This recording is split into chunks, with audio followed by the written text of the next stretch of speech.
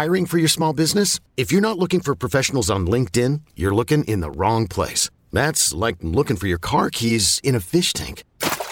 LinkedIn helps you hire professionals you can't find anywhere else, even those who aren't actively searching for a new job but might be open to the perfect role. In a given month, over 70% of LinkedIn users don't even visit other leading job sites. So start looking in the right place. With LinkedIn, you can hire professionals like a professional. Post your free job on linkedin.com/recommend today. Knowing how to speak and understand a new language can be an invaluable tool when traveling, meeting new friends, or just even to master a new skill. But it's not always simple when you're bogged down by textbooks and structured classes. That's why so many people trust Rosetta Stone. Rosetta Stone is the most trusted language learning program, available on desktop or as an app. It truly immerses you in the language you want to learn, like Spanish, French, Italian, Chinese, and more. You won't just be studying English translations. The Rosetta Stone intuitive process helps you pick up a language naturally, first with words, then phrases, then sentences. Don't put off learning that language. There's no better time than right now to get started. For a very limited time, listeners can get Rosetta Stone's lifetime membership for 50% off. Visit rosettastone.com/rs10. That's 50% off unlimited access to 25 language courses for the rest of your life. Redeem your 50% off at rosettastone.com/rs10 today.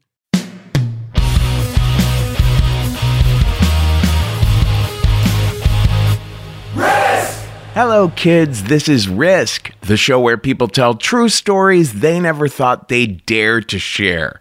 I'm Kevin Allison, and every Thursday we release these special episodes where we look back at content from our earlier years. Every other Thursday we feature just one classic story from the vaults. We ask that you keep the historical context in mind. Today, in 2021, there's a different consciousness. We've always asked storytellers to speak in as unfiltered a way as possible, and yet to tell their stories with as much compassion as possible. Even so, I'm sure the storytellers and the host might have worded some of what they said on these old episodes differently if they'd been recorded more recently. As always, the title of the whole series, Risk, is itself a content warning. This week, a story that Jordan Sargent first shared on the podcast in May of 2014. Here's Jordan now with a story we call Murder Jar.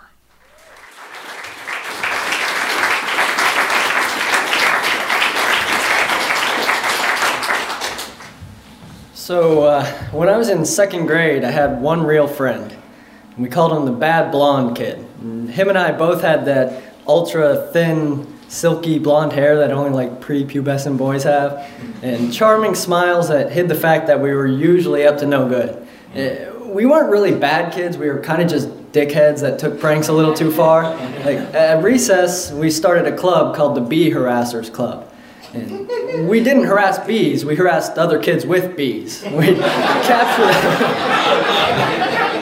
captured them in empty water bottles, and when they got good and pissed off, we'd release them on someone. And we did shit like that all year until summer came, and I lost touch with Blondie. I figured his family moved away. And I hung around with the neighborhood kids, and we got in trouble here and there, but I never had a friend that I could really conspire with like Blondie until I got to junior high, and I met this kid named Jake. We were kind of unlikely friends. I was a chubby, long-haired pothead, and he was a tall, pretty boy, but he had that same fucking smile as Blondie. Jake and I, we were in junior high now, so our antics stepped up a little bit. One time we got drunk and lit a bonfire in his bedroom, and another time we shot the windows out of his family's snowplow truck with a BB gun. But one day towards the end of junior high, we were 15, and I was just dicking around with Jake and his younger brother Alex. And he turned to me and he said, "Do you remember the Bee Harassers Club?" I said, "Yeah, man, that was so shit." I didn't really remember Jake from second grade. Maybe he was such a dick now because I bullied him back then. I said, "Did we ever get you?" He looked at me like I was crazy. And I said, "With the bees, did we ever get a bee to sting you?" And he didn't know what to say, so I changed the subject. And I said, "What do you think ever happened to that blonde kid?" And he looked at me like I had lost my mind. And he said, "That blonde kid that was your best friend in second grade? That was me, you fucking asshole." Apparently I I thought Jake reminded me of Blondie because he was Blondie. I lost touch with him after second grade because his parents split up and he went and spent that summer and pretty much every summer since with his dad. And in fact, as we were having this conversation, we were getting ready for his dad to come pick us up because that summer I was going to go with Jake and Alex to spend the first 2 weeks and then again the last 2 weeks of summer with their dad, Rob.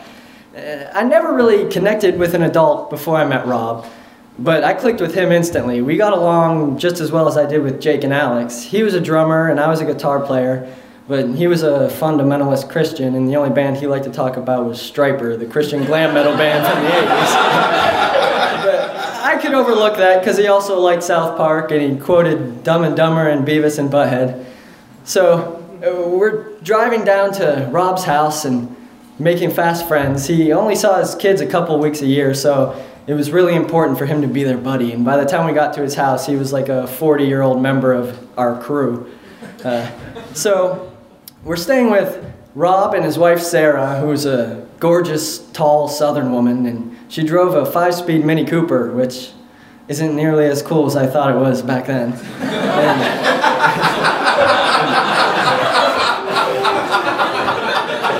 And they had a stepdaughter named Amanda. She was kind of a shy, sad, grumpy girl. I never even had a full conversation with her while I was there. But Rob was a active member in a pretty large church, and for the next 2 weeks we were his trophy kids. We went with him on Sunday morning and he started making the rounds, introducing us to everyone. Hey, these are my kids and their friend from Pennsylvania. And nobody cared. So we had a few hours to decompress after the first Sunday morning service, and then we had to go back for a Sunday night service, and the introductions got more elaborate. These are my sons and their friend from Pennsylvania. They play guitar at their church back home. And again, nobody really cared. But with every band practice or weeknight service and Bible study, the introductions grew more and more elaborate. These are my sons and their friend from Pennsylvania. They play guitar at their church. They've won awards. Oh my God, they're awesome. And finally, the last Sunday before we were going to leave, the pastor stopped in the middle of a sermon about having faith, and he said, you know, friends, there's some boys here from Pennsylvania, and they've really got the Spirit of God in them. Come on up here, boys.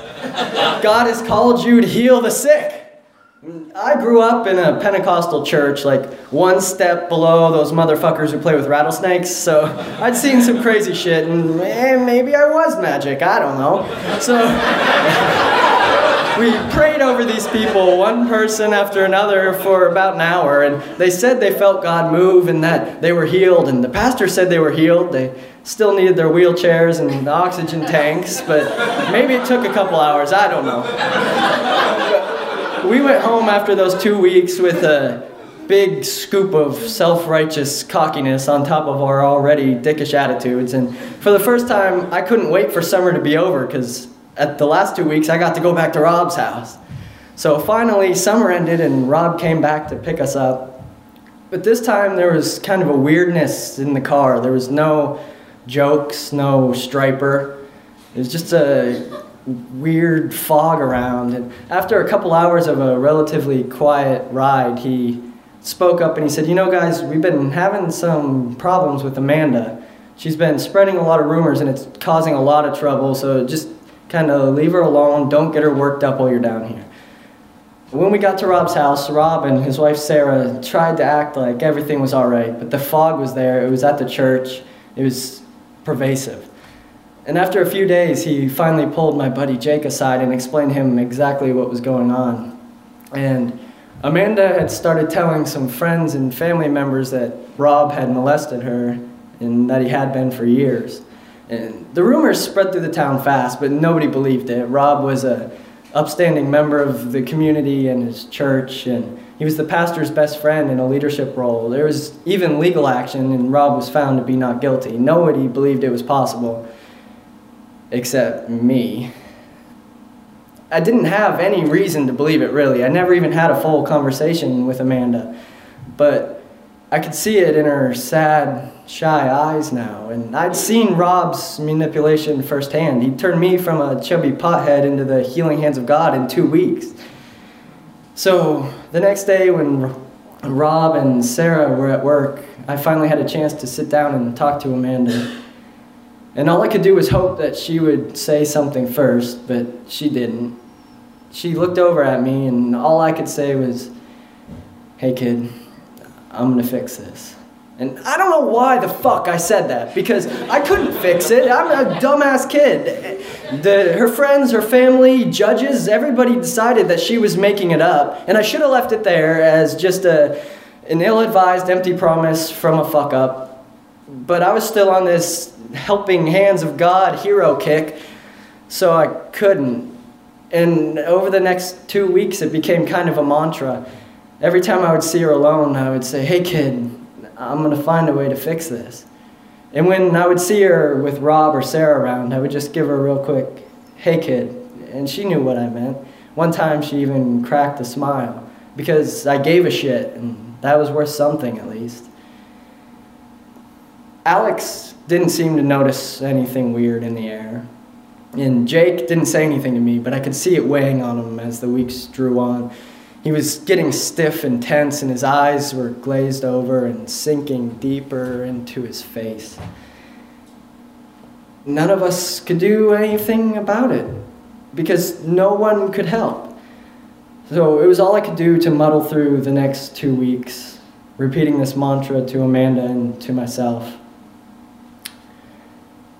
On Friday, before we were going to leave, I waited until I knew that Rob and Sarah had gone to work before I got out of bed. And when I came down the stairs, I saw Amanda coming in, and she was obviously shaken up. She had tears in her face, so I went outside to see what had her so worked up.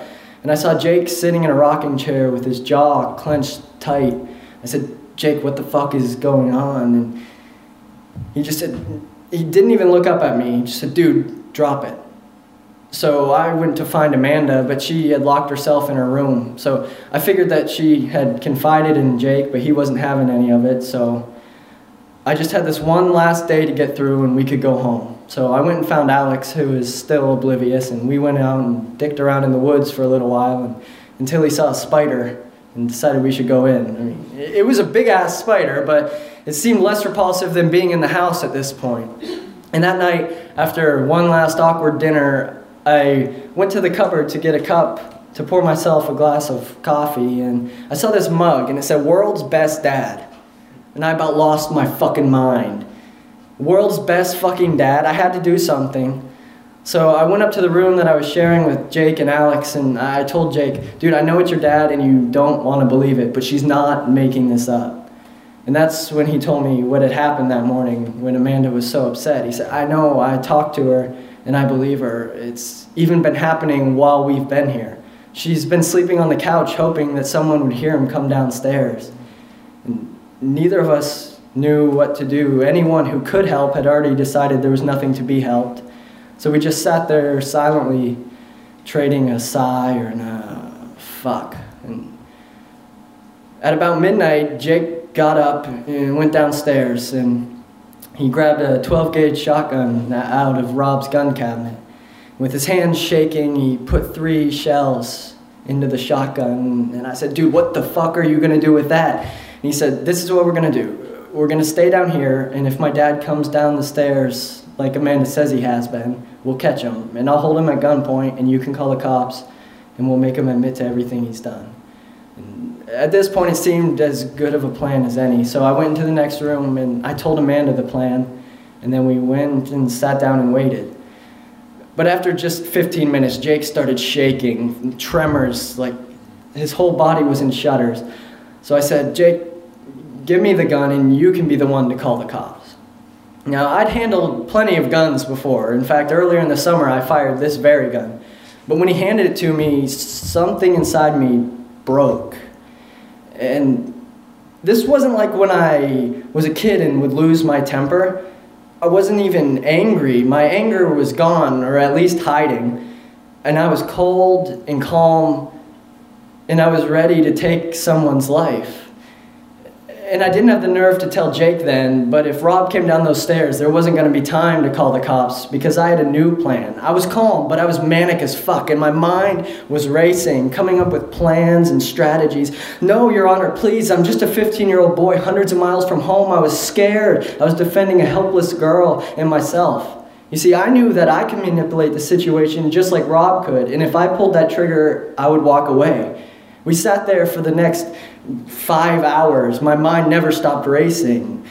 How many times should I shoot him? Where should I shoot him? Should I say something first? Maybe I should shoot him in the legs and then say something and then finish him off. Maybe Amanda might want to finish him off. No, that would look bad. You have to look like you're panicked. Stick to the fucking plan, Jordan. So we sat there until 5:45. And Rob didn't come down the stairs. And I didn't kill anyone that night. We went upstairs without telling Alex what had happened, and we packed up our shit, and at 7, we left with Rob to go home. And on the way home, I crashed. I came down harder than I ever had from any drug. My anger started boiling back up from that place it had been hiding, and Rob was sitting right in front of me, and that motherfucker didn't know how lucky he was to be alive. And I stayed in this angry, pissed off, brooding state for the next few weeks. I had better days, but pissed off was my baseline. I was one of 4 people in the world who knew Rob's secret, and I had failed Amanda with my only chance to fix it. But that didn't last very long, because only a few weeks later, Rob was at a men's church retreat with 400 other men, and Sarah was cleaning the house, and she found something. It's never been clear to me what it was she found. No one really knows. But whatever it was, convinced her that Rob wasn't who he said he was, and that Amanda hadn't been lying.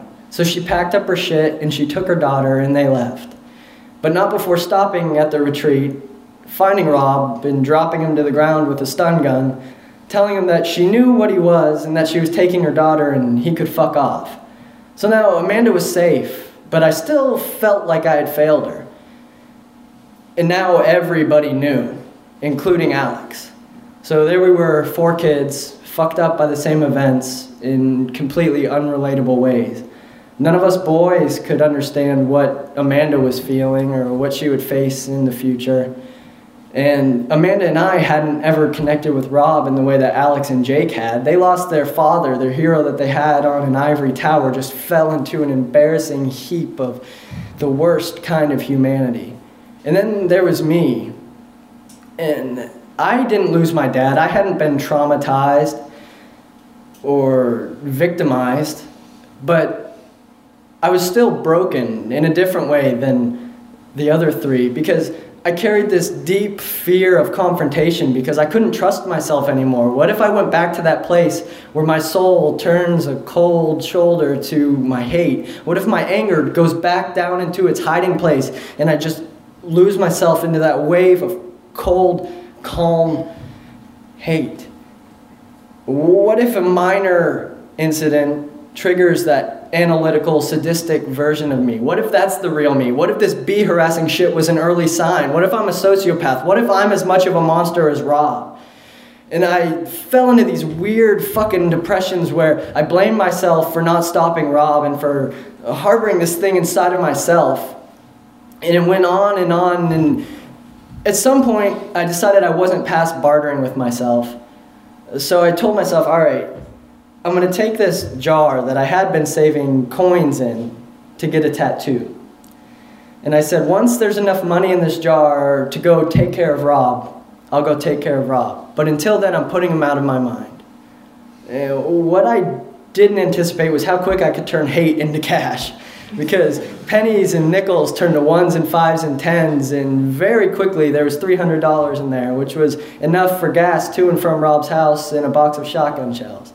But at that point, I had already started to feel a little better because I had this murder jar that was like a teddy bear to me. When I felt like I might hurt myself or somebody else, I could look at this murder jar and know I could just go fucking take care of Rob instead. I would wake up from a nightmare that I went back to that cold place and scan the room for my murder jar, and it was always there for me until it wasn't. I came home one day and there was $100 missing out of my murder jar. And I knew where it was. My dickhead roommate had taken it. And I didn't even care that he stole from me. I would have given him the money if he asked for it. But he didn't take my money. He took my comfort. It was like ripping the head off a kid's teddy bear. So I confronted him about it, and he gave it back. But at this point, it was just cash. You can't put a new head on an old teddy bear.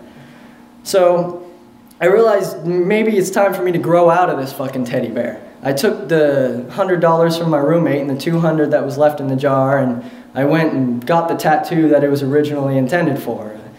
It's a silhouette of Bruce Campbell from Evil Dead, holding a shotgun above his head and one hand as a chainsaw. It's fucking stupid. But I don't have the murder jar anymore. And I don't feel like I need the murder jar anymore. Because here we are, the better part of a decade later, 4 kids fucked up by the same events. And Amanda is smart and strong, and she's going to be going off on her own soon, discovering that there's a beautiful world out there. And Alex is in college, and he's a poet and a painter, and he makes the most rad, fucked up paintings that only a deeply disturbed kid could make. And Alex graduated college and married his high school sweetheart and is working for the man, making a better life for himself. And Rob, he lost his family, he lost his friends, he lost his house, and he lost his jaw. Because he got fucking cancer in his face and the doctors had to hack him up. So the law failed Amanda, and I couldn't fix it, but the universe took care of this one.